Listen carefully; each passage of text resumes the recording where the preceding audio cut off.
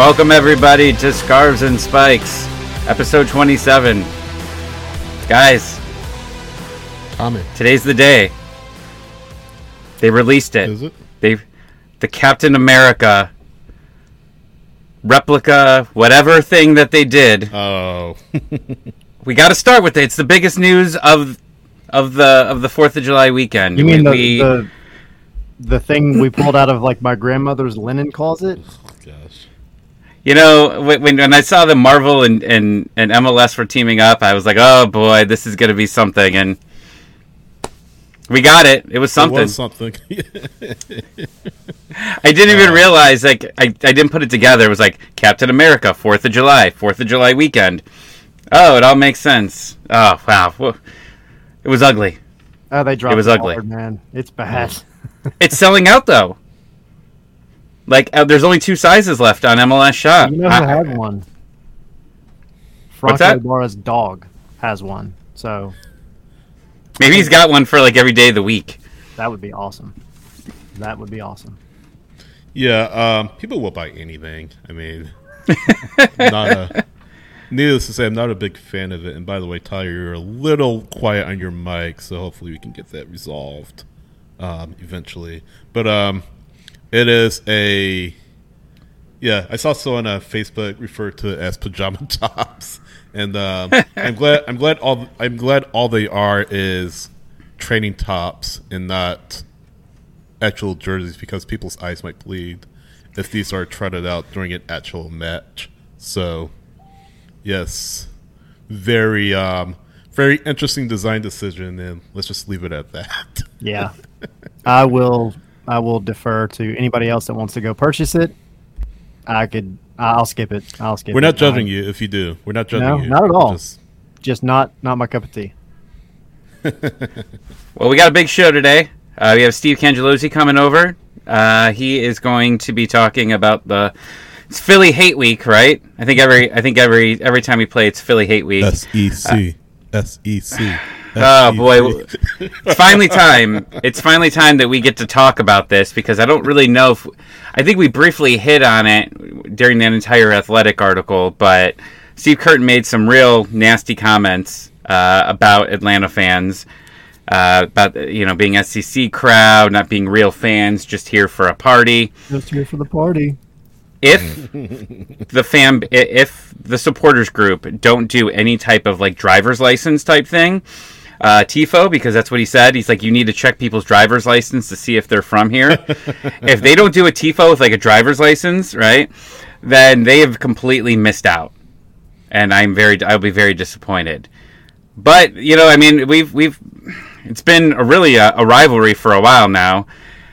With them, they've gotten a fight with our coach. Our coaches have got into it, and now you've got him getting into it with the fans. So yeah, that's going to be fun. We're going to talk about the academies and their great weekend that they had, and I think the biggest thing here is we have a transfer rumor. Finally.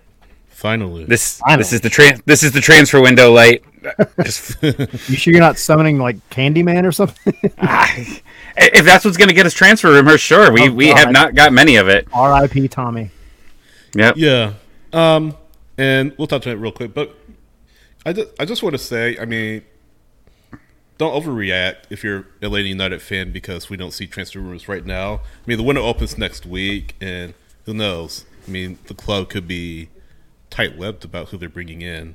So just throwing it out there as kind of a disclaimer. But yeah, we do have a transfer rumor, and yeah, it is a Frenchman by the name of Tristan Muyumba from Ligue 2 in France, and apparently linked to Atlanta United. That according to Lake Tanzi from L'Equipe in France, which is a major sports outlet out there in France. Yeah, so if you it's a reliable source. This is not, somebody that got bored this morning because they just wanted to conjure something up. It's a legit source. Mm-hmm. And that this wasn't Zilf? This was not Zilf. This was not okay, Zilf. just making sure. He started one like a couple hours earlier. He tried to. He tried to. No, and it fits the mold, right? Or at least kind of. It fits a positional need. He's a midfielder, and I mean, I think we've spent like 70% of our show over the past month and a half talking about the midfield for this team. So, you know, whether he's coming in as a backup to Ibarra or Josedu or Sadic or he's maybe the starter, I don't know. But I look, this news dropped like what, a half hour before we went live, if that. And so I spent the little bit of time that I had trying to talk or look up who this guy is, what he's capable of. And, you know, we'll see if it even happens. First of all, it's a rumor. But he definitely seems to fit what Atlanta needs, at least what I think they need. He's a central midfielder or defensive midfielder that he's comfortable on the ball. He's speedy, quick. I don't know if he's got fire TikToks, Tommy, but he's definitely Gray Gowder from DSS kind of described him in the time that he looked at him as fearless in the midfield, good ball control, which, I mean, all those are kind of aspects of a midfielder that you're looking for right now, right? So I think it's definitely something to be excited about if it happens. He's been a staple of, I think it's pronounced Guingamp or Guingamp or something. Sure. Well, I'm going to go with it, whatever. It's a League Two side. But he's been a staple of their side for a couple of years now. He first made his appearances with them in 2020, had a couple, and then the 2021-2022 season jumped up to 31 appearances. He had 3 goals that year, an assist, and then this past year he's had a couple of assists. But he's played 2,664 minutes this season, and they ended up in 6th overall in the league. So he's been a huge part of their side, and his highlight reel, it's fun to watch. Hopefully it translates if he does in fact come here. Yeah, excuse me, not a showstopper. Won't be on a DP contract or anything, I don't think. Maybe a high GAM player. But yeah, came through the Monaco youth system. Monaco, obviously, a big club in France. Well, in league, I should say. Monaco's not French technically, but you know what I mean. Went to Bruges in Belgium, and then went to Toulon, I think it's pronounced, and then Guingamp, I think it's pronounced as well. But yeah, born in France, born in Paris, and then spent, like I said, a few years with the Monaco youth setup, played with their B-side, the reserves for a few years before, and then went to Belgium and then made his other stop in, I think, the 4th division of French football, and then joined Guingamp. So, again, it's not a major name, and kind of part of me thinks it's a signing for the MLX Next Pro side. I could be wrong, but I don't know if he's going to be a starter necessarily. I mean, he could. I don't know. I think it's a first team signing. I mean, he's 26. I don't know that they would be bringing in somebody. I'm not saying you're wrong. I just, it's one of those. There's a lot of question marks. I'm sure we'll learn a lot more about him over the next, few days or whatever. There was a follow-up tweet from the original source that kind of seemed to point to Atlanta being a front runner, depending on the translation I think that you look at. But I mean, he seems to be more of a no frills kind of business midfielder that's just not scared. And I mean, I think that's exactly what this team would need going forward, especially with the problems they're having building out of the back. He's not afraid to take the ball, take guys on one-on-one, but he keeps the ball glued to his feet. So at least in the video that I've seen, and this is not like a 2-minute highlight reel. This was extensive. So we'll see. Yeah, I think. Very curious. Yeah, and just real quick, among Atlanta United, of course, you said Tyler front runner, but a couple of Zweite Bundesliga teams, according to Tanzi, including Rostock, are in the running, according to the tweet from earlier on Wednesday. So yeah, we'll see what happens on this regard, and yeah, whether he makes his way to Atlanta, Tommy. I mean, it's important that I think that's the first rumor and the position, right? The midfield. I think that's the most important part I'm seeing about this is that's that's what we wanted to see, right? We wanted to see that this team gets stronger in the middle. It's been our biggest pain now for a few years, and they're looking at it, and that probably means that they can move players out as well. I think that as you add players, it's going to start getting really crowded. So do you want to hold on to all these players in that position? So I hope that, something like this comes true and we continue to see midfield rumors come around, because that's really what we need here. So Emilio asking, is this guy 6? I was thinking we can use an 8. This guy is either or. From what I've seen of him, he's comfortable enough on the ball to be the type of 6 that I think Atlanta wants, in terms of, he's going to receive the ball from the center backs or from Brad or whoever, and he's going to control it well. He's going to turn. He's going to move upfield.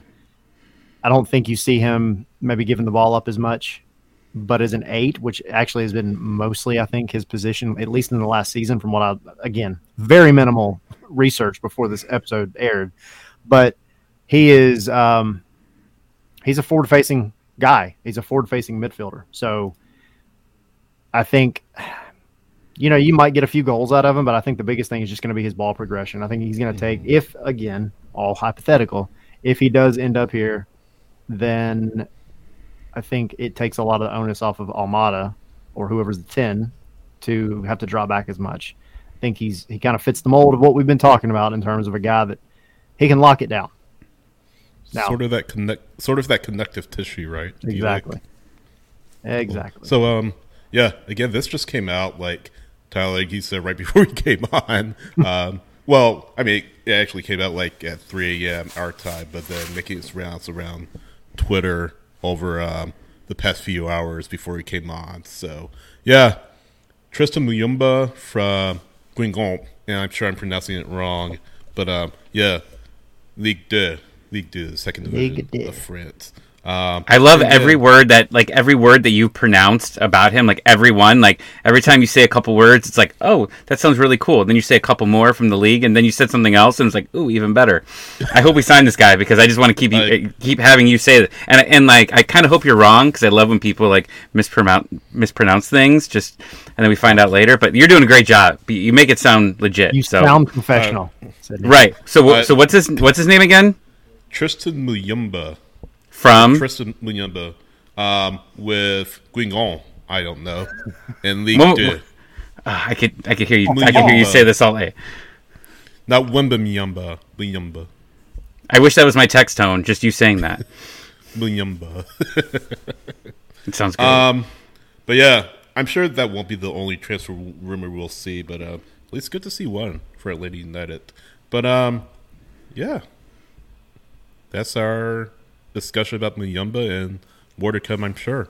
Yeah, and I think we've been really down. If you watched our Monday episode, we talked a lot about the Red Bulls game. I don't know if we're going to get too much into that today, because it was something. I think a lot of us might have turned the TV off. I hit up a restaurant a little bit later and watched it there. I just couldn't sit at home and just focus my entire attention onto that entire game. But we do have some exciting things that happen on Saturday, right? We did. Another trophy. Yeah. Added to the cabinet. We're going to talk about the academy, but also shout out to the Unified team for beating the Red Bulls on Saturday as well. So shout out to them. Congrats to them. Great kids, great cause, Special Olympics. So quick shout out to that. Yeah, but academy U16s play the MLS Next Cup and MLS Next Cup, and got us another trophy.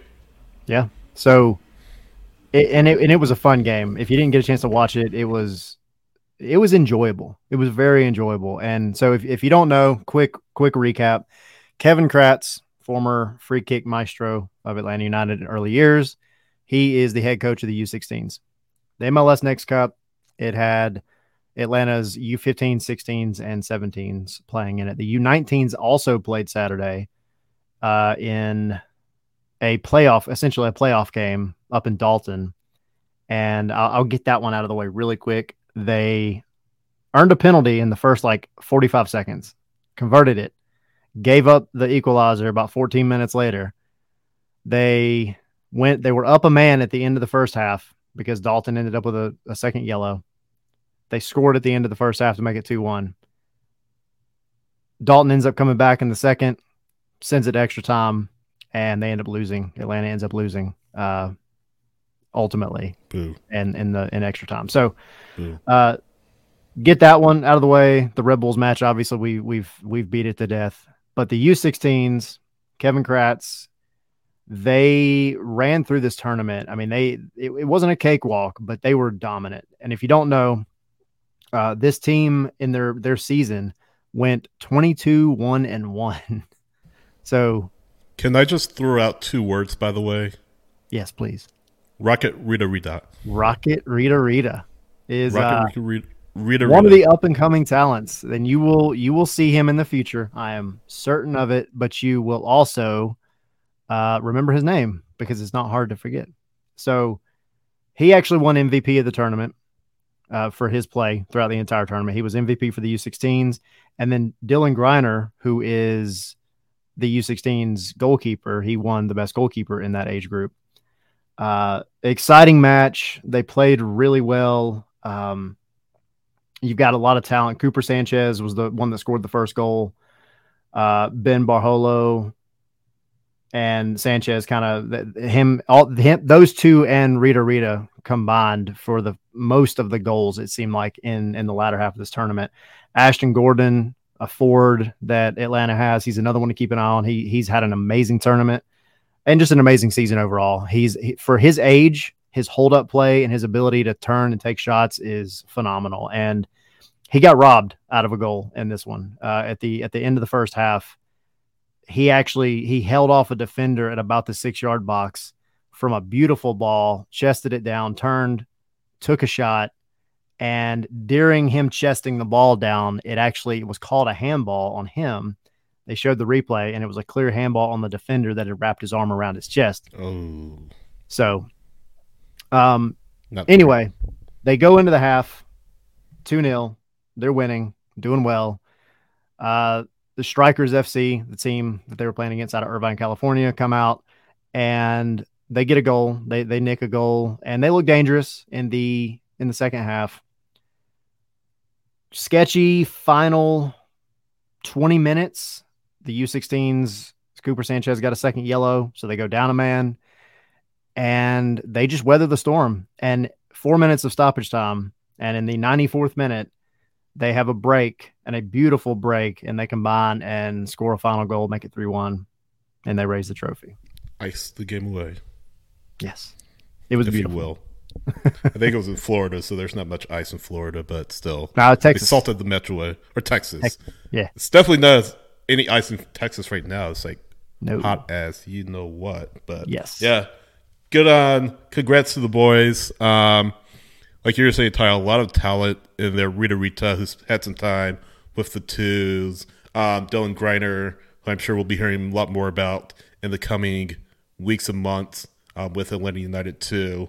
So good on them. Congrats. I'm Kevin Kratz, of course, leading the charge there, and fantastic work for the boys. And yeah, these are players that, and I'll admit, I haven't been spending a lot of attention, paying a lot of attention on the academy. Maybe I should. Maybe I need to really start honing in on the twos, honing in on the academy to see who are these players that are coming up. I mean, we mentioned Noah Cobb a lot, Wiley, Luke Brennan, Nick Firmino, guys that are getting minutes in some form or fashion with Atlanta United Atlanta United 2 before that.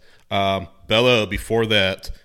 So, yeah, I mean, these are kids that are doing well, succeeding with the U16 setup, with the academy setup. And, yeah, for one, will try to be keeping a closer eye on them because, they're good. They're really good, and they're rewarded this weekend. So, yeah, and some of them, and I see it in the comments too, Ashton Gordon, he's had time with the twos. Rita has had time with the twos. Speaking of the twos, they had a match against New York City FC2 as well, and they looked rough for about 50 minutes. Little Johnny Viall made his return after a pretty bad foot ankle injury that he had earlier this season, and he came in and just worked New York City, and he was directly responsible for that win. And but we talk about Nick Firmino, and the guy just what a week, huh? Man, what more can you ask for? Has a brace, leading the Golden Boot in Next Pro right now.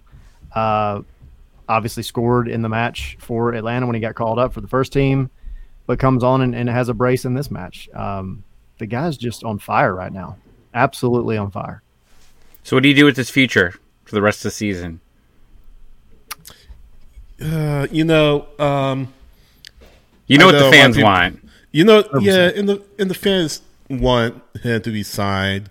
And I say maybe give him some more time to develop with the twos.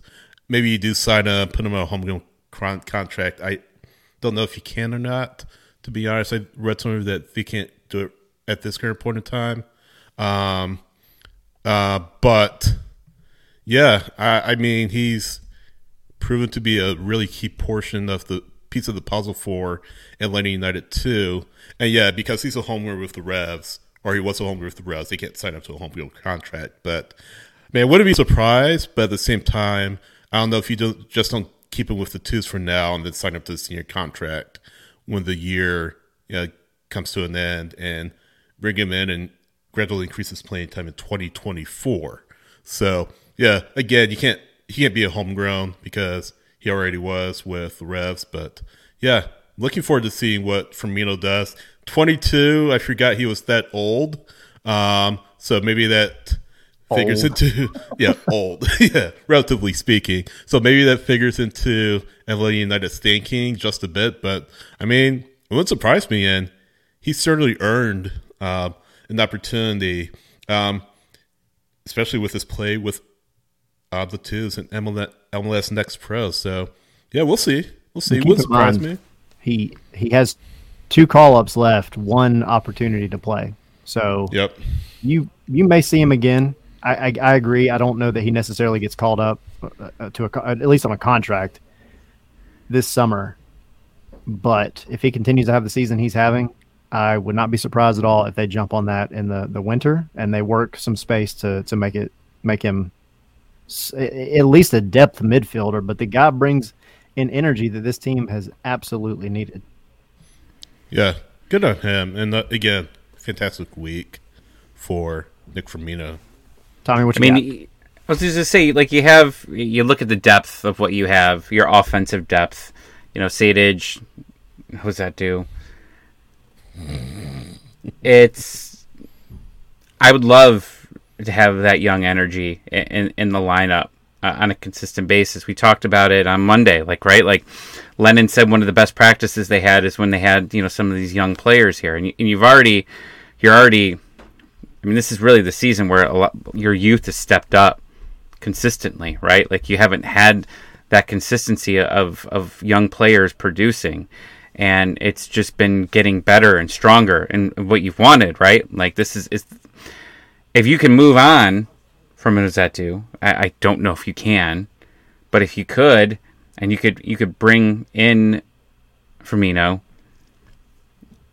the salary difference is just crazy, like different than what it would be. You'd be saving money that you could put somewhere else, but you bring something a little bit different to come in late in games, even if that's it, because that's huge. Like you saw what happened at the end of the New York FC game, right? Like you bring in all these young players, the entire game's changed, and that we've been crediting Pineda, I think, with a lot of that, right? Like that he's able to bring these guys in, they know what they're doing, they're playing almost a different style, right? Like they're attacking, they're not just having possession, they're moving the ball forward. It's exciting. I don't know. I think that maybe he does deserve this. And then you do get these opportunities. It depends on what your other signings are going to be. But if you weren't bringing in any offensive-minded type players, I think you can do it. Yeah, I think you should bring them on. Yeah, and like Mark points out in the in the chat. Rosetto's on an option year, which, I think that took everybody by surprise, right? At the beginning of this season, it was like, hey, why? And then he had a pretty decent start, actually, admittedly, and then things have just kind of went weird from there. But he's on an option year. You let him walk, and at the end of the season, then you have a spot already open. Whether that happens or not, who knows? But it's definitely an option that is plausible. So we'll see. A couple minutes really quick before we get Steve on, waiting patiently. So he'll be on momentarily. Just some last quick news. Then we can switch gears to Steve and Philly, and then we'll definitely wrap up. So there's other news too. We'll talk about Tata Martino here at some point. This is a big episode. It's been a lot of news this week. Mm-hmm. But we try to bring you guys everything about the club. And Paolo Neto, who is one of Atlanta's esports guys, he has made his way back to the FIFA E World Cup. So nice. Congrats to him. And it was quick. He actually took a loss in the first round and then came back and just manhandled folks. So, just congrats to him. That dude is, if you don't follow it, it is what it is. I get it. That may not be your thing. But at the same time, like, they've got a guy who has consistently been really, really good at FIFA over the past couple of years. Are you good at FIFA, Tyler? No. Are you good at FIFA, Sydney? No. I'm good at Halo. And I'm like medium good at FIFA, I would say. Like, I'm not great. I can play. I'm in season 7 this year of my Atlanta United franchise. Ooh. I'm good at scouting, guys. Like, if you brought me in, I could do a whole hell lot of better than what we've done the past couple of years. So what you're saying is a spot in the front office just waiting for you. I brought Tito back. I'm not afraid to say it. I'm not mad at you. All right. Final bit. Got to give him a shout out. Jay Fortune getting a start with Trinidad and Tobago tonight in the Gold Cup. So, and goal last game. Yeah, and had a goal in the last match. So, kids on fire. The kids, all of them, plural, are on fire for this team right now. They've been doing a phenomenal job. But yes, Jay had a wonderful goal and probably a better celebration. I don't know if you watched it in the last match, and then he earns the start tonight. So we'll see how that goes. And of course, you have other U.S. matches tonight. You have other Gold Cup matches tonight. So it'll be a busy night for sure. So, with that being said, Tommy, who do we have coming on? Steve Cangialosi from Apple TV. I went to the box. That means, hey, Steve. Gentlemen, I hope you can hear me. How are you tonight? Yeah. Yes. Good. How are you? Fantastic. Welcome. I had never been to Mercedes-Benz Stadium prior to this season, and this is my 4th trip already this weekend. So I'm starting to get the hang of this Georgia thing, and I'm looking. You're local. We're glad you're here. It's this new Apple deal has brought us a ton of new faces, right? And it's nice to. Some of you guys are like regulars now. Some of y'all are still making your first appearances, but it's good that you kind of know your way around. I think it has been a wonderful thing, and I get what people miss too. I mean, I've said this a couple of times this year. In Atlanta, I know the great affinity that your fan base had for Kevin and Mo and Jillian, who did a terrific broadcast down there. And all 3 are friends of mine, and I'm proud to call them coworkers now in this whole Apple project. But I just look at big picture of how we've presented the game so far this year, guys. And, the attention to detail in terms of picture quality and the studio show. And if you could tolerate people like me for 90 minutes, I think the whole thing is a 5-star Boffo success. Well, before this, you're with the Red Bulls for a number of years. So from calling games locally to calling them on a national basis, I know you had some time with ESPN as well. So I guess what's been the biggest adjustment from that local broadcasting angle to now national and global even? Well, I was part of the Red Bulls or Metro Stars broadcast if you go way back. I mean, I'm one of the more longer tenured guys in the league, so I don't mind telling people how old I am and how long I've been around. So the thing you lose, right, and this is obvious, you're smart guys and you do a good show, you lose that intimacy every week, the one-to-one relationship that you have with coaches. Jesse Marsh, I would be in his office the Friday before every game, and there was a trust factor there. So you're building that now each and every week with different coaches who do not see you every week. There have been a few teams that we've done more often than others. I think Gonzalo Pineda, again, this will be the fourth time that I have a nice long chat with him when we get him on the phone. Danny Higginbotham is my regular partner. And, we've kind of worked at this very delicately, building the trust of the coaches and the players who might not be as intimately familiar with our work. So that's a process. That's not a hill that's going to be climbed in the first few months of this, but I think we are making great progress at doing that. And I think the biggest difference is we are at the venues. I can't speak for every broadcast in the league, but even in New York at MSG, we stopped traveling for road games for the last few years that Madison Square Garden Network had the contract with the New York Red Bulls. You lose a lot when you're calling the game off the monitor. You lose a lot of the obvious, and you lose some of the subtle things that I think only people in sports television might understand. So being at the venue every week, I can't tell you what that's done for us to have the ability to give you a more accurate and I think energized broadcast every week. And I hope we plan on bringing that for a long, long time with this group. I think you're off to a good start so far. I think everything with Apple has been great. I think the only thing we've talked about is maybe the schedule's a little hard to be able to watch a lot of MLS. I think that's been our only real complaint, but everything else, I mean, the value of the broadcast and, having the options, right? Like if you want to listen to your home announcers, you can listen to home announcers, even just learning that and hearing different voices. Like I'll even sometimes start the first half. No offense, Steve, I might turn you off at halfway through to listen to what, the other team would be their announcers, because it's good, because I love hearing different voices. And when we heard you were coming on, I had to Google you. I've got my NHL jersey on. It's the NHL draft today. I realized that you did the New Jersey Devils. So I looked in and listened to some clips of you, and I thought you sounded a little bit familiar when I heard the name. I knew it somewhere. So yeah, I had a nice 16-year run as part of the Devils broadcast, the last 11 as the primary play-by-play man when Mike Emmerich, the legendary Doc Emmerich, left to go to NBC at the time exclusively. Wow. So I had a lot going on in my life about a year ago, and I made a decision that I needed to dial a few things back, at least for the time being. So when Apple and MLS were nice enough to make me a pretty big offer in terms of number of games to call, I had to make some hard decisions.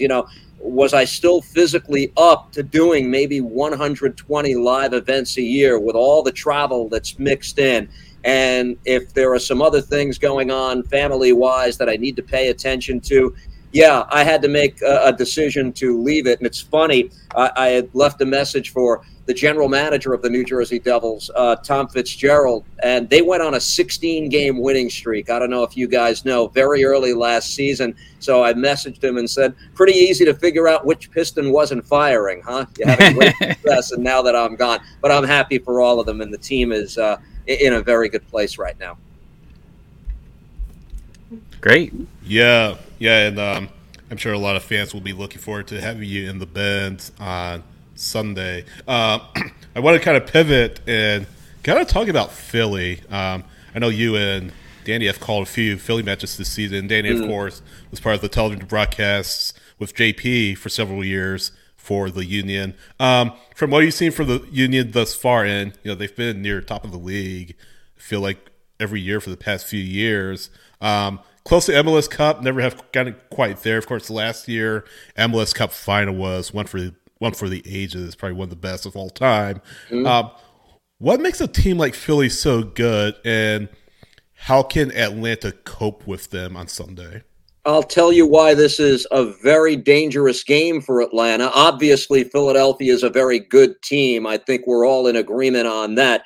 I think there are 4 teams right now that you could say are legitimate candidates to contend for MLS Cup in the Eastern Conference, right? I mean, obviously Cincinnati is at the top of that list. Between New England, Nashville, and Philadelphia, I think all 4 can see a path towards potentially contending for a championship outside of everybody else who's dreaming of the same thing. Maybe Atlanta is a team that does something during the window that has them entering that conversation. But I look at what happened in the last game, and I know this was their most disappointing game in a while, Atlanta, the 4-0 loss to the Red Bulls. But who did they lose to? That was a high-pressing team. Well, Philadelphia is a high-pressing team by definition. They do it a little bit differently because they employ a diamond. But the one thing that they are capable of, more so than the Red Bulls and most teams in MLS, they will make you pay when you turn the ball over. So this is a team already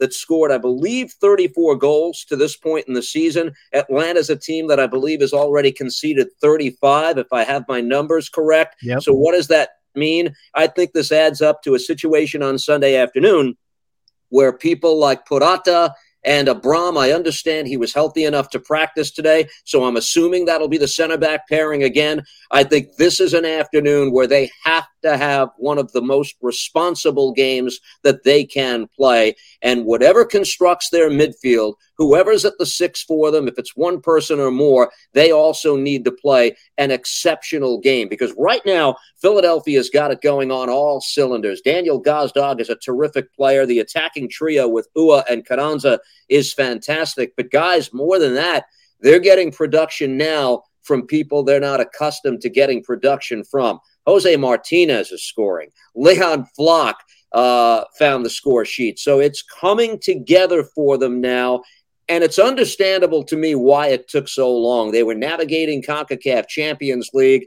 There was a crunch in the schedule. But I think now also there's some clarity that Jim Curtin's probably going to remain as this team's head coach. And now I think they're ready to take one more big swing at what just eluded them in the game that you're referring to back in November. They were seconds away from winning it all, and Elliott was seconds away from being an MLS Cup MVP before Gareth Bale and John McCarthy had other ideas.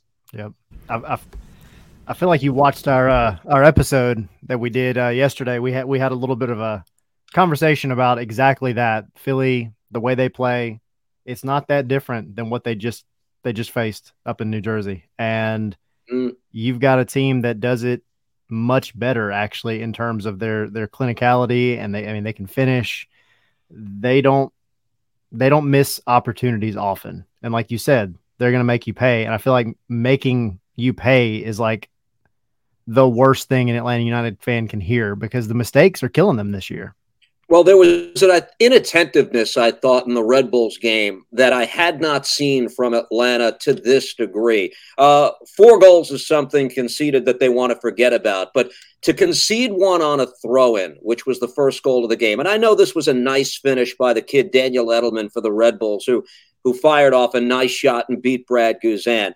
That disturbs me if I'm looking at it from an Atlanta perspective. The 4th goal that they surrendered in that game, the second goal by Frankie Amaya that really put it away for the Red Bulls, it almost seemed like an unwillingness for Atlanta to defend in that situation. So I'm going to take a guess, an educated guess, that there's going to be a lot more attention to detail in situations like that by Pineda and his staff in the lead up to this game. But again, Philadelphia right now, they've got it going. They will come into this game on 8 days rest, as will Atlanta. I understand that.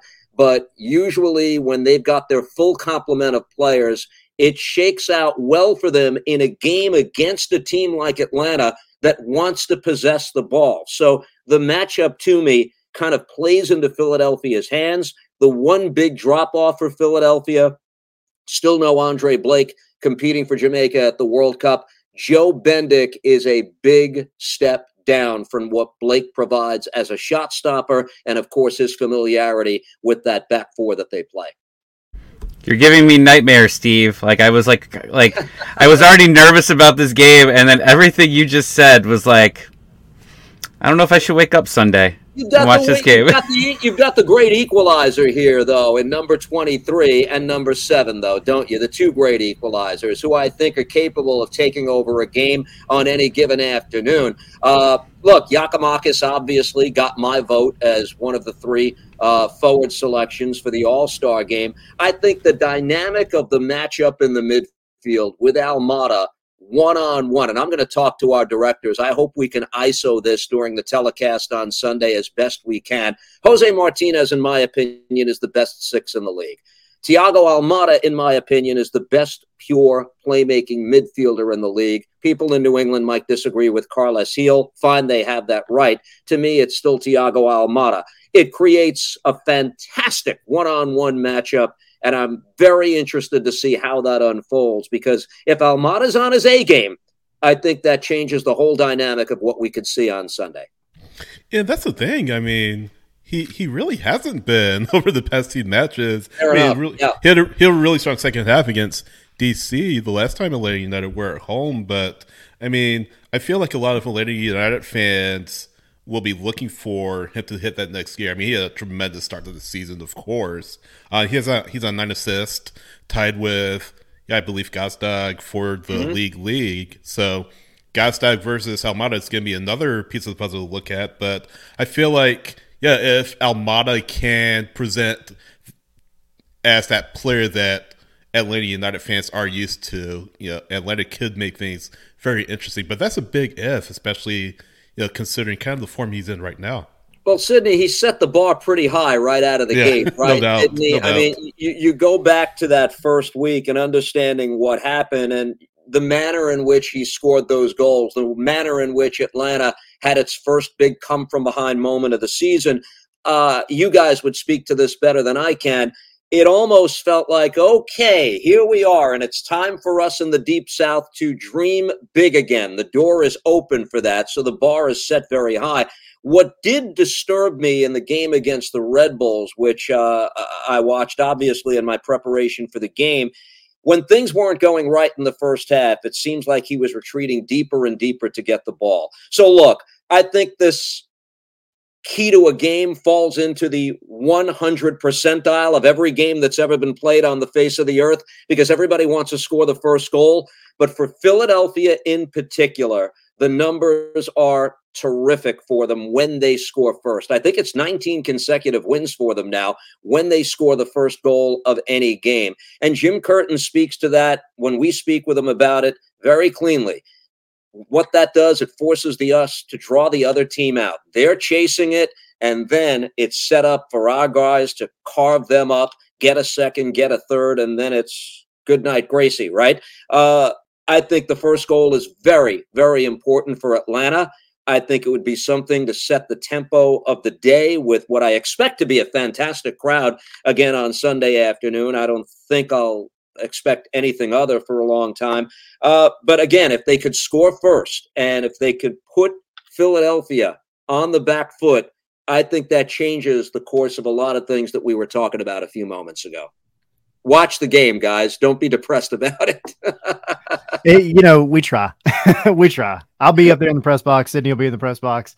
And it's funny, as the home press related to, Atlanta United, we're sitting up there and we're looking at Almada making runs, and then we're looking at Almada having to drop back deeper because, of things that are really not in his control, right? And you want your number 10 playing as a number 10, not as a number 8 or a 6, and having to drop back to receive the ball. And just take this back to Giakoumakis too, I think is an important part of the conversation. I mean, you guys referenced my history with the Red Bulls, right?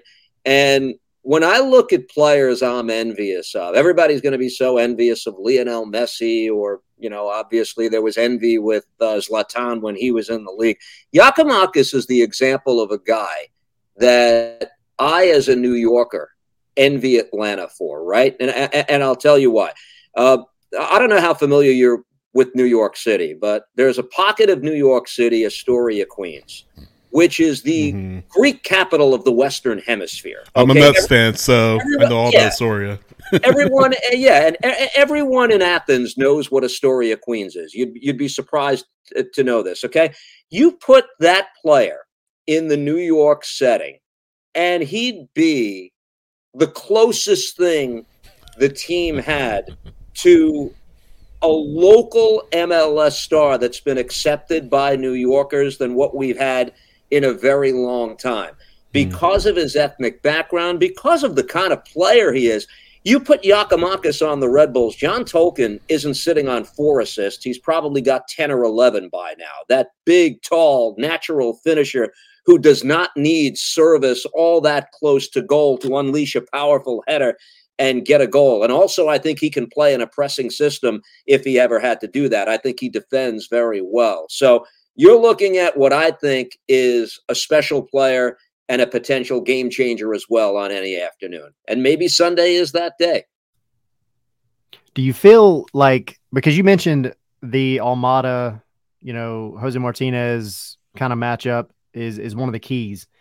Besides that, what are some other keys? And you mentioned the 6 and Atlanta playing out of the back. And we had this conversation a lot last week as well with the Red Bulls. Essentially, they're two competing different styles of play, like polar opposite, right?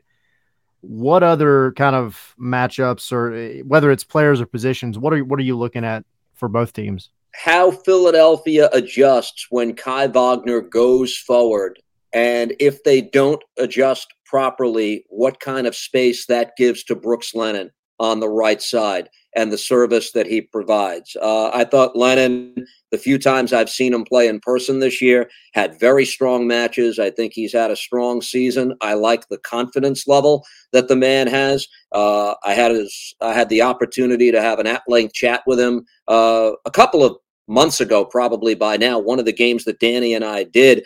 And I liked his attitude in terms of confidence that he was rising once again to the level of somebody who should consistently be considered for U.S. men's national team duty. Okay. I like that bravado. I think there's still some more work to do there, but if he finds space deep in Philadelphia's zone as a result of Kai Wagner, who will also look to find space on the opposite end of the field, then I think that could mean very big things for Atlanta and Giakoumakis in particular. That, to me, is a matchup to watch. Now, Philadelphia adjusts very well, and when a team plays the diamond, like Philadelphia is committed to, where are you vulnerable? You're vulnerable on the width of the field, right and left. So if this is going to be a day for Atlanta, I think Lennon becomes a very important part of the equation for this team.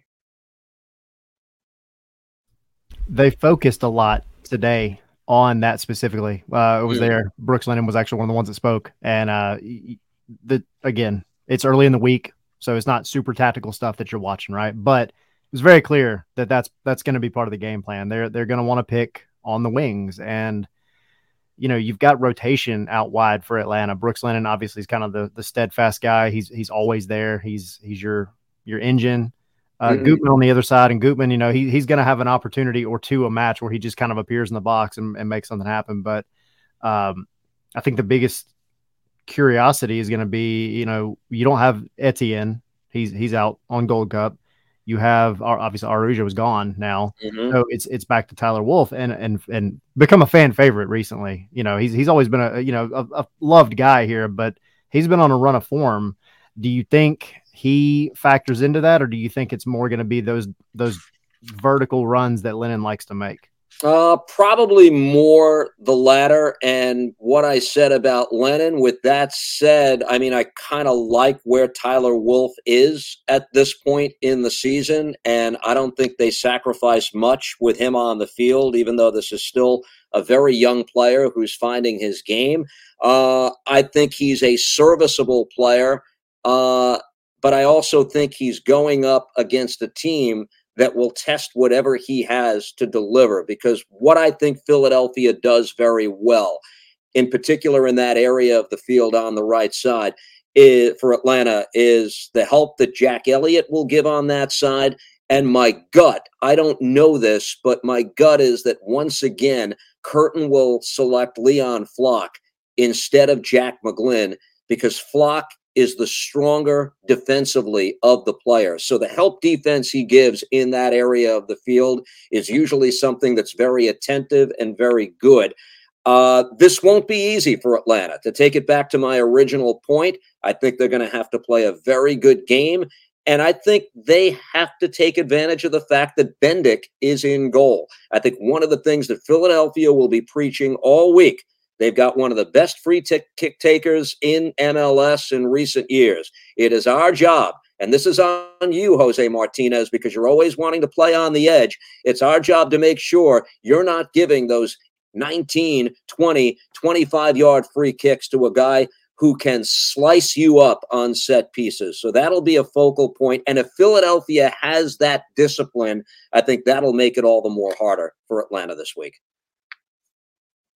You bring up Jim Curtin, and he is slowly becoming a villain here in Atlanta. Him and Heinze got into it a few years ago, and then article in The Athletic, he makes a comment about Atlanta fans being, SEC type territory. People just go, it's not a true fan base. It's, people are just going there to party. Check their driver's license. They're probably not even from Atlanta. It's the little things that off the field that interest me in games sometimes. And he's slowly becoming more of a villain here. I'm interested to see how the fans treat him in this game here. You want to know, Tommy, you want to know the interesting dynamic about all of that? Sure. You're not going to meet a nicer man. I mean, you're really, because I hate the man right now. You're really not. Yeah, I mean, he'll give you the shirt off his back, and just from a repertorial point of view, he'll give you all the time in the world if you ask him to help explain what we are about to watch. There's a funny story. I remember this was at the height of Almada mania earlier this year. This was when he was far and away the top talent in the league in the opening, 4 or 5 weeks in the season. But Gazdag was playing very well for Philadelphia. So I tried to get him going a little bit. And I tried to say, hey, Jim, is it possible that we're making a fuss out of the wrong attacking midfielder in MLS, that maybe it's a Hungarian guy and not an Argentine? And he said, stop right there. I'm in enough trouble with the Atlanta fans as it is. I'm not going there. So we kind of cut the conversation short.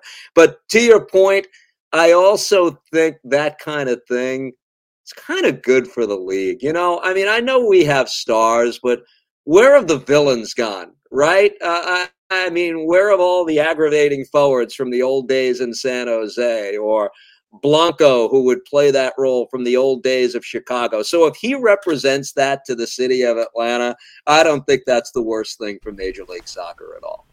100%. You love villains. Like you especially like coaches, like you used to have back in the day, just so many ones that like stood out and said, controversial things. And we don't have that as much. And then when you see Heinze and him getting into it, you're like, oh, what did he call him? A jerk, I think? Was that what?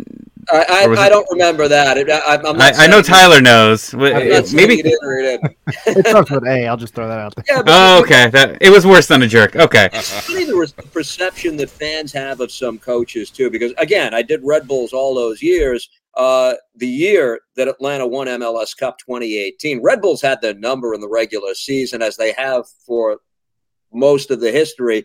And I don't know if you remember the potential handshake at the end of the game with he and Chris Armas. Red Bulls really played a complete game. They ran them off the field. This was the last regular season game before the playoffs between the two. Red Bulls would win Supporters Shield. Atlanta would win MLS Cup. Armas wanted to just shake Tata Martino's hand after the game, and Tata just walked right past him and just was in no mood for it. So that left that kind of sour taste in the minds of Red Bulls fans. And then Tata, of course, lifts the trophy. How fun is it going to be to have him back in the league, by the way, perhaps as soon as next week, with the greatest player on the planet, with the man who's going to be pulling the strings for whatever else is part of that attack.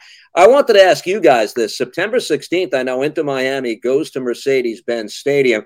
To me, the dynamic of that game, I think that has the potential to be the most important regular season game in MLS this season, because the crowd obviously will be what it is. They're going to open up the upper deck. Yeah. But do they honor Josef Martinez properly for that game assuming he's still on the team, and I believe he will be because Martino will mandate that he finishes the season in Miami. What do you think? I think so, and I also think to add on to that, especially now that it's confirmed that Tata is coming back, I think it's both of them.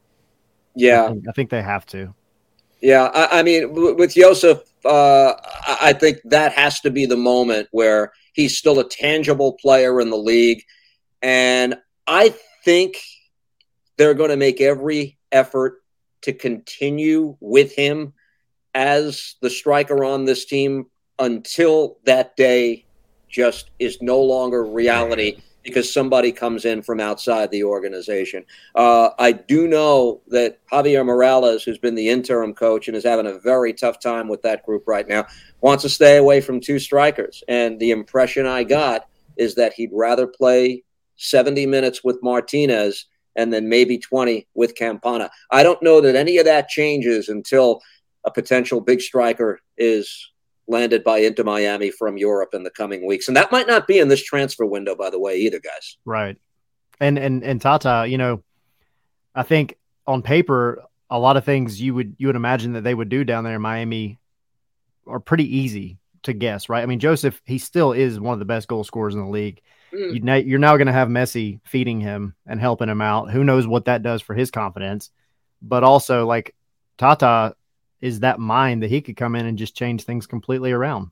You know, that's what he did with Atlanta in terms of, you know, going from the way that he started off 2018 to kind of his bread and butter in 2018, and then changed it up in the playoffs, going back to the Red Bulls series and kind of threw Red Bulls for a loop a little bit. So, I mean, he's got the mind to, I think, get the most out of those players. The thing I can't wrap my head around yet, Tyler, but I think we'll get an answer in the first couple of games that Messi plays. Obviously, he's a fantastic talent, but how long does it take for people to recognize how to feed off that talent and make me a better player? Okay, there's going to be an adjustment because they're playing with something that they've never experienced before. You know, Busquets will know what's going on. Busquets knows how to read off his movement. Busquets will know what to expect.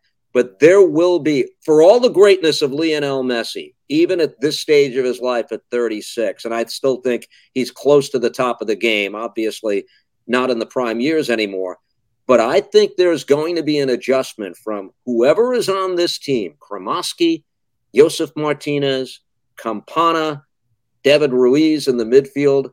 It's going to take them a little bit to learn how to play with somebody who competes at that level. I don't think that's going to kick in right away. So that's why I think whatever Messi greatness we see is going to be individual greatness right away and not necessarily making everyone around him better. He's proven everybody else wrong, so maybe he'll prove me wrong. First game, Cruz Azul on July 21st, right? Yeah. I think it's one of those things too, where it's, you know, like you're saying, the youth, maybe not so much youth, but lack of experience compared to playing at that level that he plays at. I think a lot of it, you just go back to that old adage of, hey, just give him the ball.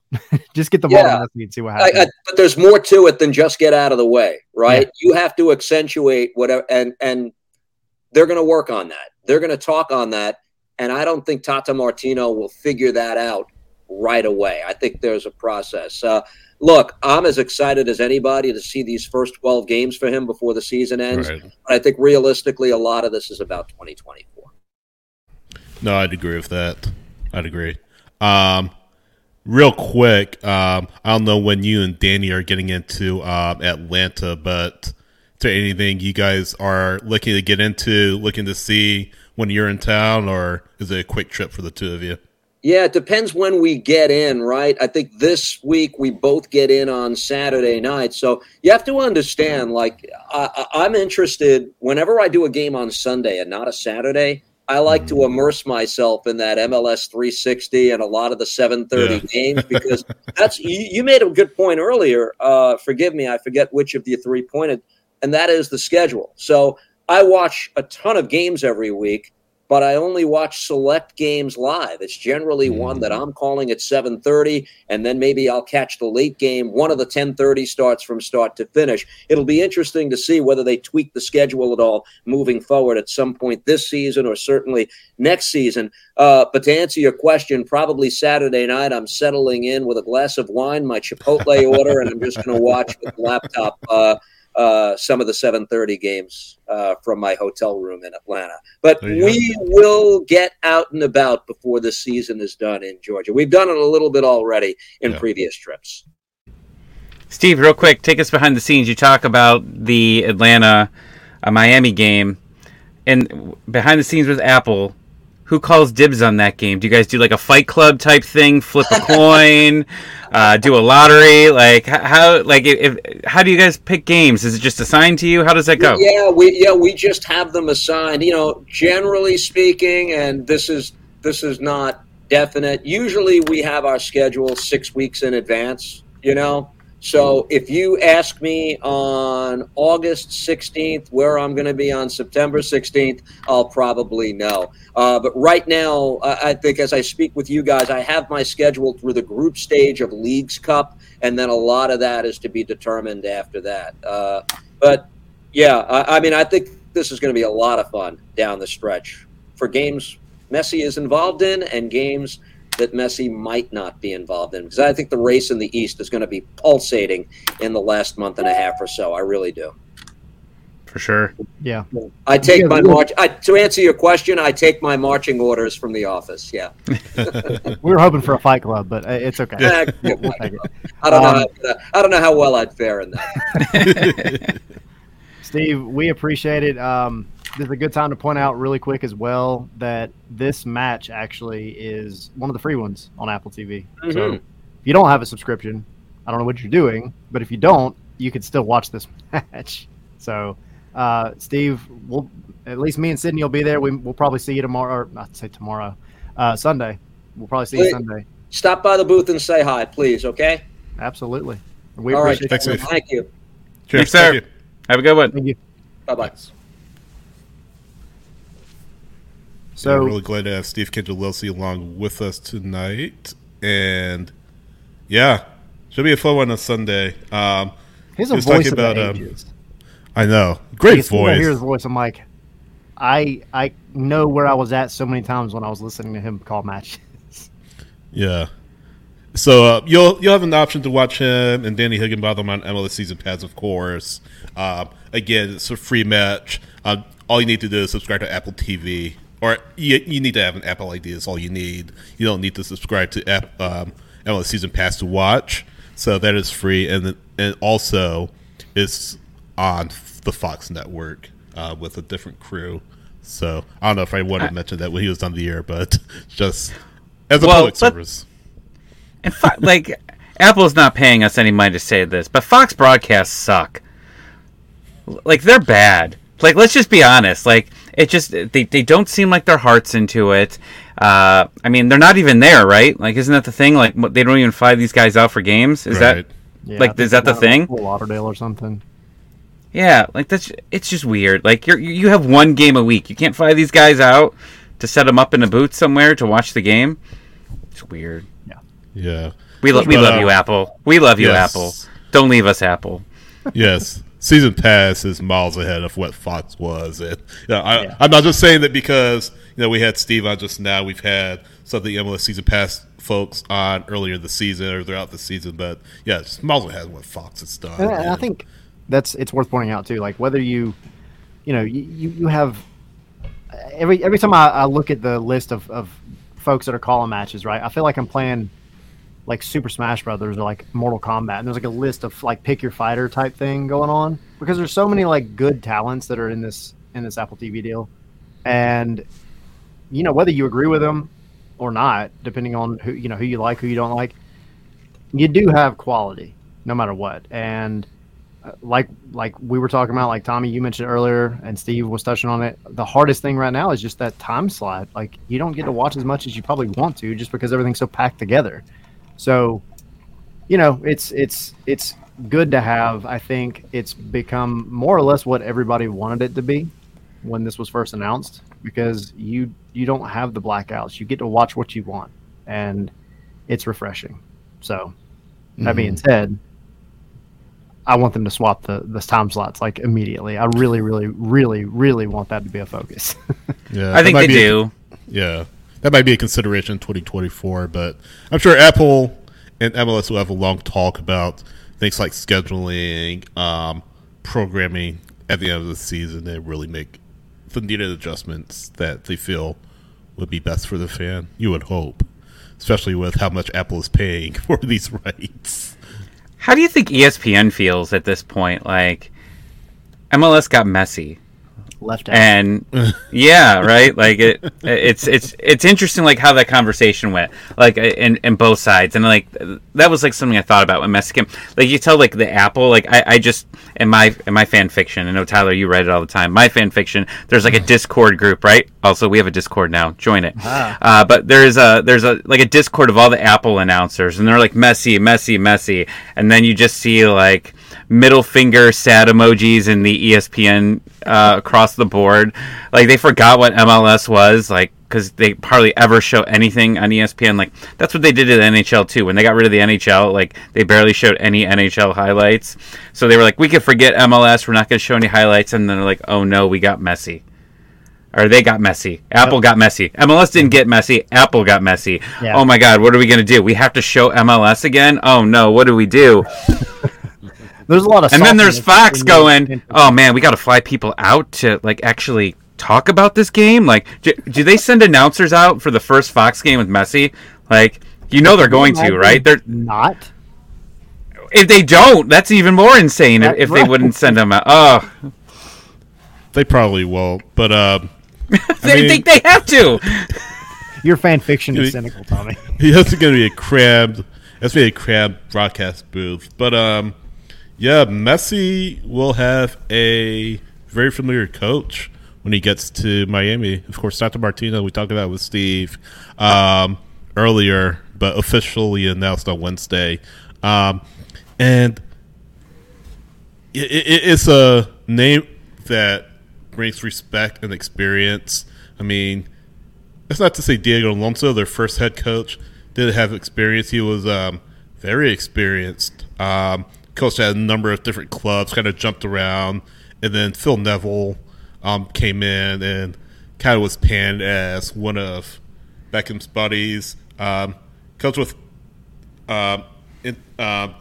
England's women's team before he came to Inter Miami, but yeah, that didn't work out, and now Tata Martinez is going to come in, and hopefully Inter Miami fans will see an improved team with Tata at the helm, and I feel that's going to be very interesting. I mean, Messi, of course, will be there, who he's familiar with the Argentine national team and Barcelona, but there's just so many other moving pieces with Miami. It's got to be more than Messi. I mean, Messi will draw eyeballs. Messi will score goals. And Steve kind of talked about it. Messi will have his individual moments of brilliance, but like he said, it's probably going to be more about 2024 because I don't know, even with Messi and Busquets there to finish out the season, I don't know if this team makes the playoffs. They're just too far behind the 8 ball, too far behind the line.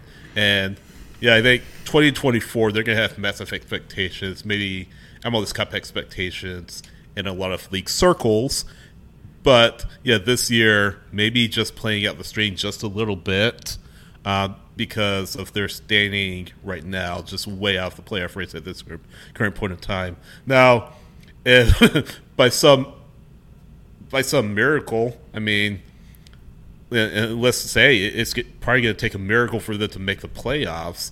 I mean, right now they're 11 points out of a playoff spot. So if they're able to get on a significant run and fantastic run somehow and just turn the league on its head over the stretch, I mean, think of all the possibilities for MLS, of course, but my goodness, that's going to be something else. You don't think they're going to make it? I don't think so. I mean, 11 points out with 16 matches to play, I think. I mean, not impossible especially with 9 teams making the playoffs from each conference now. But yeah, I don't see it personally. It could be wrong. But I don't see it. There's just still a lot of holes to fill in that roster outside of Messi and Busquets, I think. I'm heading on to the Battered Herons podcast after this. I'm going to tell them what you said. You can tell them. I think they do it. I think they make it. I'm not going to call any shenanigans here, but I'm calling shenanigans with my eyes. They're going to make it. There's too much money in Messi not making it. I like these stories in my head, and I somehow think that they end up making it in this season. And Messi's already even talked about it, right? Like, he's getting texts they've got to make the playoff form. They got to make the playoffs and all that. I'm not saying one man can do it, but I think that they end up making it.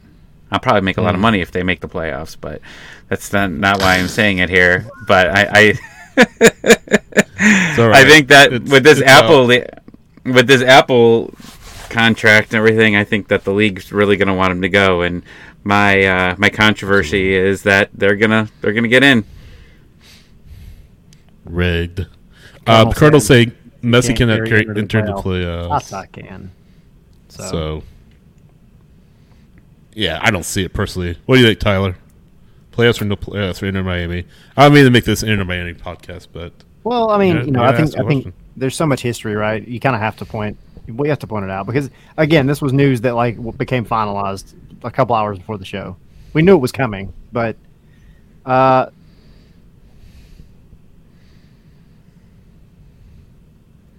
mic was muted. Oh, no, we heard you. I thought it was mine. Oh, no. Oh, well, I don't know what just happened then. Okay, fine. I'll sorry. carry on with my rant. No, I think they make it. I think it's going to be tough, but if there's any guy that can do it, Messi's the talent. If there's any coach that can do it that's available right now, that's here or coming into MLS, it's Tata. But also, they're not done right now. They have an uphill battle for sure. And I don't know if I'm going to go conspiracy theory route like Tommy, but do it. I mean, it's. I'm not going to do it. I'm not going to do it, Tommy. But I still think. Yeah, wink, wink. Me too. Nudge. Yeah, me too. I think it's good. Tata is going to be interesting because, wasn't one of the reasons why he didn't stay in? Well, one of the reasons why he didn't want to stay in MLS is he didn't like to travel. Right? He wanted to spend time with family. So it's interesting that he does come back. Did not like Atlanta. His wife, I don't even think lived here in Atlanta when he was here. No. Well, everybody loves Miami, apparently. Yeah, apparently. That's what I read on Twitter, is that everybody loves Miami. I mean, they get what they want, right? Yeah, I guess. I thought it was the bath salt capital of the world, but that was just me. I think that's just north of there, actually. That's a story for another podcast. Come join our True Crime podcast. Yeah. All right. Do we want to talk about Philly? Yep. Let's do it. Yeah, I'm hoping to see a SEC. Tommy, you said a driver's license tifo. I'm hoping for an SEC tifo. Something. It's that. weird. Or a combination of the two. Real quick story, and I guess I'm not a big SEC fan. I'm an unfortunate Pac-12 fan, but it was weird. I was at a Falcons game, my first time in Mercedes-Benz, and the Falcons they lost to the Dolphins. Jay Cutler and the Dolphins, Jesus. And while we're walking out, everybody, the Falcons just lost, and everybody's just chanting SEC. And I'm like, what in the world is going on here? Why is everybody chanting SEC? So, when I read Curtin's comments, I was like, oh, yeah, well, I guess that might actually be a little bit true. They're just random people just chanting SEC. I don't like any league that I go, NHL. I don't know. It's the South and their obsession with the SEC is just really weird in general. They were honoring former Vanderbilt great Jay Cutler. Oh, God. Jeez, I'm out. I'm out. He's about to quit. We're talking about Jay. Oh man, I can't believe I brought Jay Cutler. But yeah, I think it's a good. This is a good rivalry that you can build. And Steve brought up a good point. Like a lot of leagues lack personality these days, and like real storylines of like coaches hating each other, and like you saw that in the NFL, especially like in the NHL, like just because there were so many fights, like you would have coaches hating each other. And I think leagues can get boring sometimes. They can get flat. Like, you need some rivalries. And if one of the rivalries is Jim Curtin versus Atlanta, he's definitely made that case, right? Like we said earlier, got in with Heinze. Now he's in the Athletic spouting off. And, like, now apparently he knows about it and didn't want to trash talk Omada. That was a nice little story that we didn't know there. Like, that's just it's building onto it, and I think that's what's really good for the league is having these type of personalities. And like, there's nothing against Pineda. I just don't see him like being one of those type of people that like really get into it with like another coach and like call him out or anything like that. Now he will call out the refs, but that's Pineda versus the refs is a whole other battle that we could talk about another day. Yeah. But these type of things are really good for the league. For sure. And like you said, Tata's got into it with some other coaches in MLS in the past. So, we'll see what he's like coming back into the league. Yeah. You mentioned the word villain with Curtin. Surprisingly, you used the word heel. I know you're a big I was just thinking that wrestling fan. So, yeah, Curtis kind of turned into that heel for the Atlanta United fan base. And I feel like some of that vitriol will be aimed toward, a lot of that vitriol will be aimed toward him on Sunday afternoon. But I was just thinking, I can't ever forget, essentially Atlanta United was the opponent where I guess everyone discovered Brendan Aronson, because when he scored against Atlanta United, he was just some kid from the Philadelphia Academy who was a homegrown, and now he's in Europe and on the U.S. men's national team. So I feel like not a lot of people thought his career would take off the way it did when he scored against Atlanta United. But that's something that I was thinking about, and I'm hoping that we don't see another Brendan Aronson situation like we did a few years back. Atlanta does its part to make sure people make big moves. That's why we're a big club. People always score their first goals on us, our first career goals, like. I think it's me, because like the Ducks are the same way in the NHL. Like everyone's like, their first career goal is scored against us. Everybody scores their first career goal against Atlanta United. It's a thing. I'm hoping against the Paxton Paxton's out of MLS. I forgot. Yeah, but there's plenty of other ones though. They've got McGlynn. The other Aronson brother. I forget his name. But I'm hoping that we don't see another repeat of that kid signed to a homegrown deal like a year or two ago going off, because that would be very depressing. You also have a guy I did an article about a little earlier in the season. He was with Caleb Wiley in the U20 World Cup, Brandon Craig. I don't know that he necessarily plays or starts, but what is it about these players he can't spell their names? Brandon is spelled Brandan. Brendan Aronson is Brenden, and then you have Paxton Aronson, Paxten. What is it about Union young players, academy graduates? I mean, Mark McKenzie. What about that Philly area? I have no idea. Mark McKenzie has a fairly common spelling. And he had a fairly common spelling when he was. Well, he still does, but I mean, sorry. Go ahead. I'm just side. You're side observation. I was letting you on your soapbox. Why can't I spell names? Yeah, you're not going to be part of my fan fiction, Sydney. You can't spell. Jack Elliott is a fairly normal spelling. I'll give him that. Yeah, this is true. But no, Brandon Craig. He's a. I think maybe you see him make an appearance depending on how the game is going. He's a center back, but he's like one of my center backs in like Football Manager or something. Like he's like a free kick specialist. The kid is a center back that knows how to put a ball on a dime. And for the U20s, he was actually the one taking a lot of the free kicks, even in the attack. So they've got talent and ways to score in places that you don't expect. And Steve kind of mentioned it. They've got guys that are getting involved in the attack that never have before. And we go back a week and a half ago to Jose Martinez and that banger that he scored. And, we always talk about Jose and his personality. It fits right in with what Jim Curtin puts out there. They, are very trash talky. That's what they do. He's a player you hate to play against, but you love to have him on your team. Exactly. He fits that profile perfectly, Jose Martinez. Oh, I'd take him on my team any moment, but I hate that man. Absolutely. Yes, that guy. The Joseph without the F. But he, Steve brought up a good point with him in terms of something for Atlanta fans to be excited about. The dude's, he's crazy. Like, he's very much an Ibarra.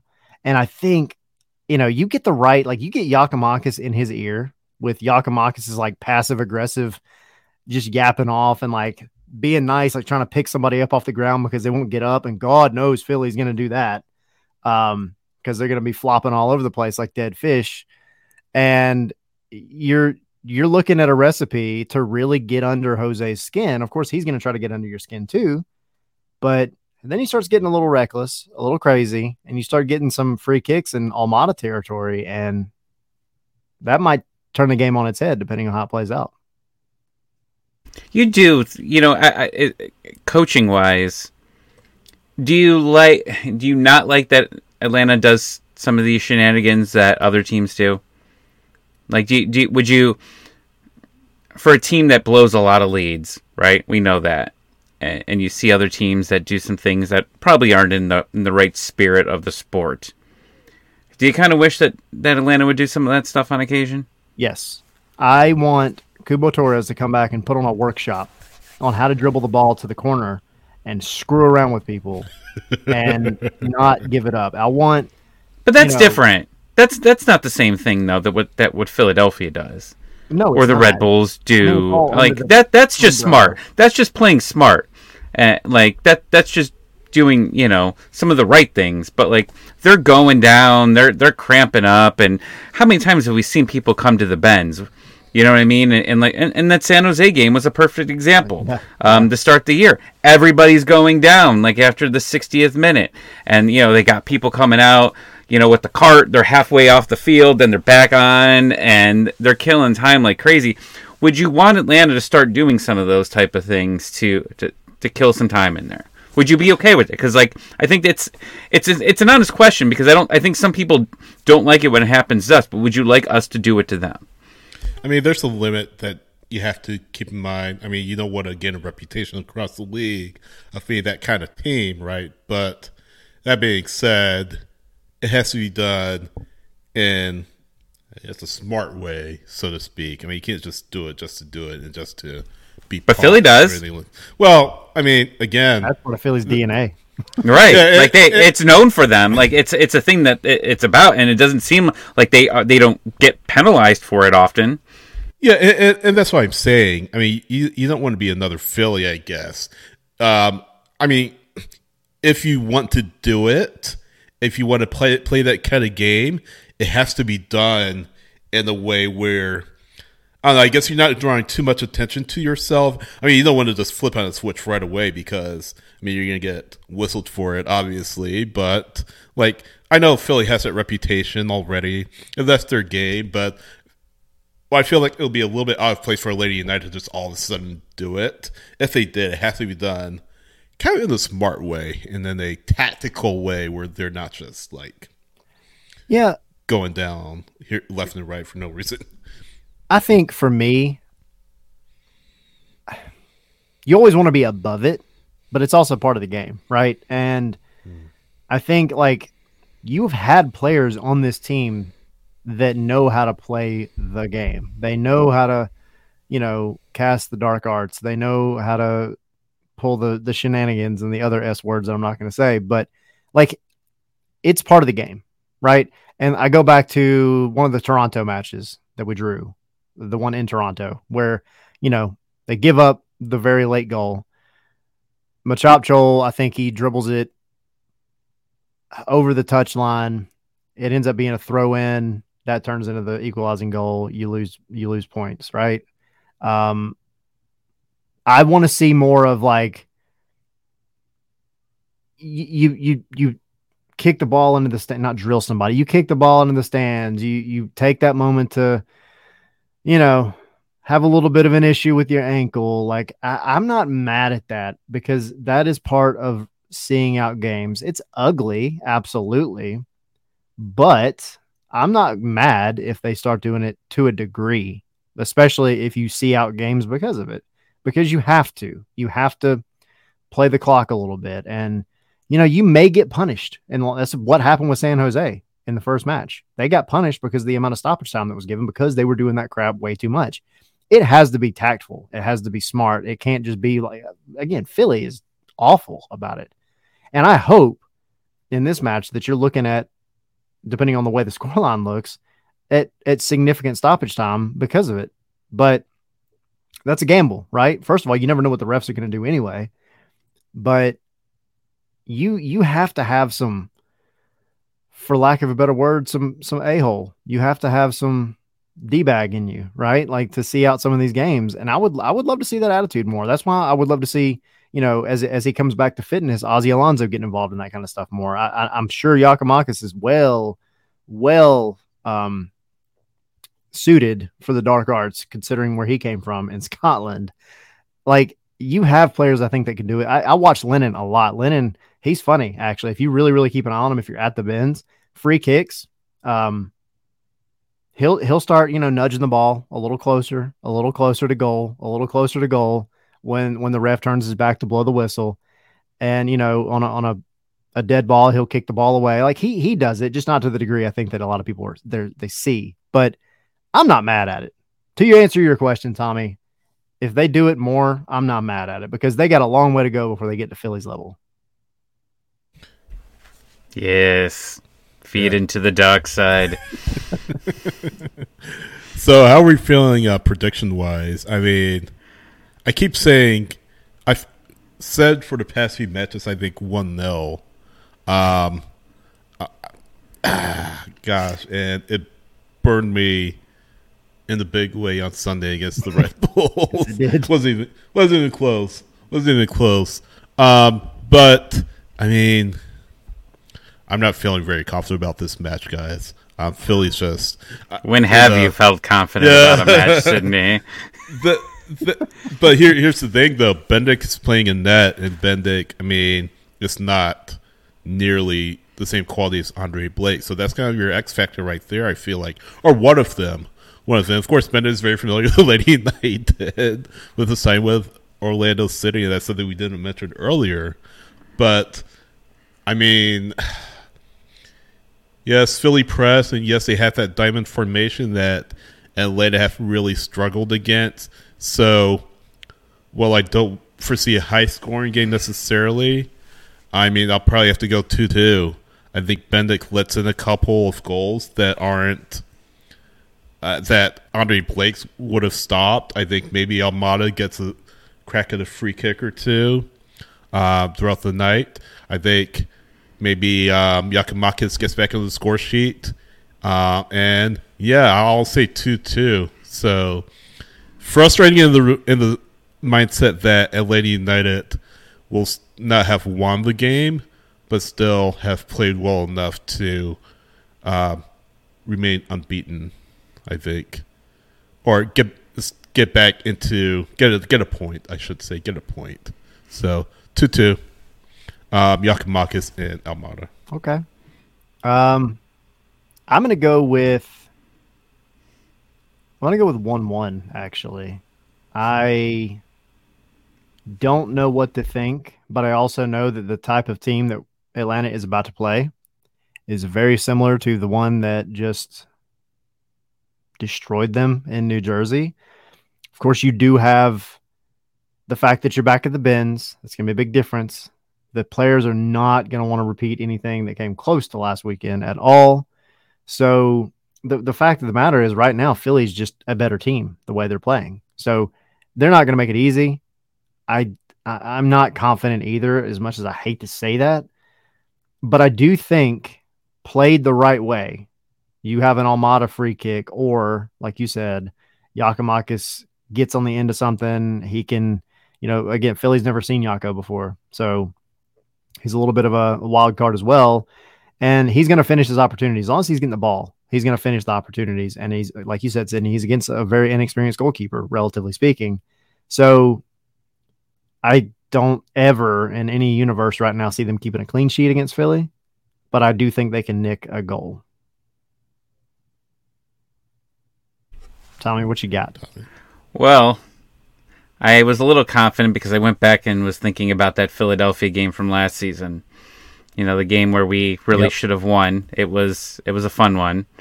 You know, they attacked the entire second half. But there's something right now I feel it's missing with this team, and I'm not confident they're going to get it against Philadelphia. I do think Giakoumakis scores, but I think they lose 3-1. Tommy. What did you Don't do? you dare say a thing. Don't you dare say a damn thing. No. Don't look at me like that. No. You look to your left and you look at City. You've never said any. I'm the one that yells at Sydney all the time when he says things. So don't it up. Huh? No. You know, I don't know. I hope I'm wrong here, but I think that if what happens, I say, ends up being true, and I don't want it to be. It's just I'm trying to win. I'm trying to win this, guys. I'm up 2-1. I'm up to 2-1 on you right now, Tyler. I really just want to win this, but I'm looking at this and saying that there's got to be, and maybe it's this week. Maybe it actually did happen this week. There's got to be a come to Jesus moment with this entire team together and getting everything all on the same page, right? Like you heard Caleb Wiley call out basically the team saying that they're not ready. Is that enough to really? That's what I want to see in this game. I want to see how your young player, one of your young star players, called out. And I don't even want to say star player, but he's a big part of your homegrown, right? And he's had a decent season so far. He calls out this team. How does this team respond? Because if they don't respond well and they still come out flat, then I think there's possibly some trouble that is going on internally on the team, and that they're going to have to get it fixed here. So I don't want this to happen, but I'd say the biggest thing to watch for in this game with me is how this team starts. And Steve said the same thing. Who scores the first goal, right? I don't even want that. I don't even say that they've got to score the first goal, right? I want to see in that first 20 minutes that they're solid, that they're at home, that they're on the attack, and they're not making these silly mistakes in the defensive zone, allowing easy opportunities. That's what I want to see, because that's really going to tell you if whatever happened after that game in New York, if anything has changed. Yeah. And final match before the transfer window opens up. So obviously the match is July 2nd. Window opens next Wednesday. So I expect that the mood will be very interesting if Atlanta United loses this match. But yeah, I don't know. I don't know if it'll be 3-1. Just saying. But I think that Atlanta United, I don't think can really match up. Where did you get all this positivity? When you both like Tyler's usually like pretty like optimistic, maybe like he's optimistic / realistic. I've been I'm just always right. But then Sydney, like you're twice. I was right. I'm always right twice. But then Sydney's like always so down. I was like, a draw? Like of all the games, you say that Atlanta United's going to lose, and you pick Philadelphia to draw. A draw. Where are we at? A draw is not a loss. That is true. Draw is a draw. That is true. a point. But yeah, I don't know. I don't know if they'll win, to be honest with you. It's unpredictable. That might be flattering Atlanta United a little bit at this current point in time. But they have to respond. They have to respond. No question. Absolutely. And it's going to be a big statement. I like Mark. Ted Uncle goes full Ted Uncle. Red cards 3 Philly players in the 18th minute. And Atlanta United wins the game 7-0. That's good fan fiction. Yes. I'm going to switch it up. I'm going to go 2-1. Just to throw a wrench. Changed it last second. I'm going to go back to my optimistic streak. And now, if it does happen, Tommy's going to come back and kill me because I made a last-minute sub. Let's see, Renee. We need a coach for the dark arts to school our players to do it properly. Absolutely. It's going back to the conversation we were having a minute ago. Yes, they need a little bit of that Harry Potter and Voldemort in them for sure. So a little bit of Slytherin. I want to see it. Omar asking a question, and I actually have the answer to this. Well, at least I think I have the answer to this. Why wasn't Ozzy playing last game? They are not going to start Ozzy right now. Well, they weren't going to start him last week. I still doubt that they start him anytime soon. But by the time it was the time that you would bring Ozzy Alonso into the match was already not fit for Ozzy Alonso at that point. I think you're wasting him coming in at the 60th minute because you're not really playing that great anyway. And I don't know that what Ozzy brings to the table, which is a lot, I don't know that it would have fixed anything in that match. So I think at that point you just let him rest, give him until he gets a whole other 8 days off that he doesn't have to worry about. I mean, he's still recovering from that injury. Give it to him. Don't try to, just like you wouldn't bring in Firmino in that match because then you're going to use up his last opportunity. He's not going to turn that game around by himself. So you save it. You hate that you have to, but you save it. Yeah, don't force it. Yeah. The smart move to not play him. But yeah, as far as predictions are concerned, if you have any, please let us know. Follow us on Twitter at Scarves, the letter N, Spikes, and just tweet us with your predictions. Emilio saying 3-0 to Philly. It'll probably get sent off in the 8th. Curtin Bates, Gonzalo, Pineda to get in the red. And Atlanta just loses their minds and loses 3-0. This is WWE. Yeah, WWE. Jeez, Tyler, you got everybody buying notebooks like now, writing their everybody's gonna be publishing the Atlanta United fan fiction story. We're gonna have our own nook of the internet, and it's gonna be really great. Yeah, but share your fan fiction with us on Twitter at Scarves, the letter N, Spikes on Twitter, and we may publish some. No, I'm just kidding. Yeah. We mentioned it earlier. We mention it every week. Patreon.com/Scarves and Spikes. A new benefit just released on Wednesday today. As we're recording, fan fiction as well. Yeah, a place to post your fan fiction as well. A Discord server, a new Discord server that we have just released. Again, available only to our patrons at any level. So $1.17 a month, $5 a month, $10 a month.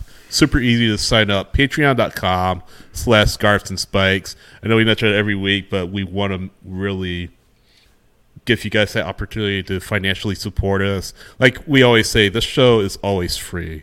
The YouTube show will always remain free no matter what. The podcast will always remain free no matter what.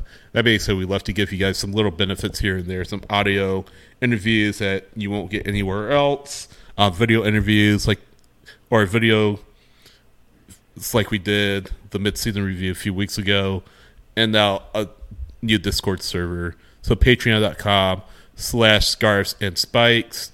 And yes, we'd love to see you support us any way you can. Again, $1.17 a month, $5 a month, $10 a month. Any of those tiers, any of those will give you access to our Discord. But yeah, please support us, and thank you for those who already do. Really appreciate your support and your help, and yeah. Yeah, we're gonna try and do a segment starting soon where we have a questions part of the Discord, so you can leave us questions, and we'll carve out some time on this to and try to answer as many as we can. Yeah, and as usual, we try to get to y'all's comments during the match as well. What am I talking about during the show? But it's hard. Like, you guys, we love it that you guys are in the chat so much. Like, that's what we want. That's why we're doing this. That's why it evolved from the Spaces show in the first place. Mm-hmm. We want you guys chatting, commenting. Like, that's what we're here for. Speaking of, Omar saying 4-0 Philly, it's another crap show. Oh boy. But yeah, like Tommy's saying, we've got one of the channels that's in the Discord is going to be a segment that we can set aside to try to maybe like rapid fire or so, just hit on just the questions that you've got, trying to answer as best we can the specific questions that you have, that we have a little bit of time beforehand to take a look at and maybe do some research and investigate or whatever that we got to do to get you guys the right answer and the answer that I hope is good for you. Yeah. So lots of things going on, and stickers. I'll give you guys a sneak peek really quick. Nice. So on the way, Yeah. that is one. I won't show you all of them, but I do got to throw this one up there because it is such a famous moment in our early young history. The Joseph candle, light it up for Joseph. So we got a couple more stickers as well. We'll be getting those put up for you guys too. We're going to do giveaways, but we're also going to be selling them as well. So if you're listening to the podcast, we're going to shoot out the pictures Tyler showed on Twitter. So twitter.com/Scarves, the letter and spikes. We'll give you guys a chance to take a look at those over there as well. But yeah, looking forward to these. They look really good. I mean, Tommy, you and I have seen them as well, and really excited to see these out in the wild. Yeah, stick them. Do we have just big ones of our heads? Does that exist? That's not yet, but it can. That's for our $20 patron. I didn't say topless pictures, Sydney. Don't try to sell us off here. Jeez. I thought those were your feet pictures. Those are the only Tom's stickers. We've gotten to that point in the episode. Scarves and Spikes Feet.com. People pay for that stuff, guys. I'm not judging anyone. I believe you. My wife has a weird toe. No part of it. Dude, this is the second time in our history, in our show, that you brought up your wife's weird toe. She has a weird one. I think that's amazing. I've looked to try to see how I could capitalize it with money, but it hasn't got that far. So, thanks, Zilf. We appreciate you. We just subscribed. Yeah. We also. What is wrong with you? There's so much wrong with me, Zilf. We actually, if you missed it, we actually brought up that we thought you made up this transfer rumor. So thanks. You've broken us. You've broken us at this point. We also had an entire segment on the Academy and the twos and everything else that you missed, Zilf. So go back. So rewind. Yeah. Rewind. Yeah. All right. Well, I'm going to go upstairs and get some food and look at some toes. And I'm heading over to Batter and Aaron's. I'm going to head over there, talk about some Tata Martino and some Messi and some Joseph and... Yeah. I don't know. I can't recover from this. Oh, God. No, you can't. No. We need to end this show right now before it goes further down the drain. We love you guys. We appreciate it. Yes. Thank you for watching. Go back and watch our show while you continue to play Fortnite. Everybody else, Sunday, if you're at the bins, come find myself and or Sydney. Yeah. I'll be around. Maybe a new match tradition of meandering around the stadium beforehand. But, we want to hear from y'all. So we appreciate the support always. So y'all come see us and make sure you're subscribed over on the YouTube and everywhere. Yes. Thanks for watching, everyone. Yes, please like and subscribe on YouTube as well if you aren't already. You always say all the time it helps us out a lot, but it really does. Also, 400 subscribers as we're doing the show right now on YouTube. I know we could be there by the time the podcast comes out. So, yeah, please like, subscribe on YouTube. It's super easy. And I think that's it. Like it. Subscribe it. See you guys probably Monday and then Sunday night for the Spaces show. Happy 4th of July, everybody. Yes, happy 4th of July. We'll see you next time. See y'all. Don't blow yourself up this weekend. No. Please play safe with fireworks. Don't drink and drive. Yeah, definitely don't do that. And shoot off fireworks. Make sure you tie the fuses together when you get ready to launch the mortars. Back it up, Terry. I like those little snakes you like light on fire. Oh, Jesus. Back up, Terry. We've gone off the rails again. Again? All right. See y'all. See y'all.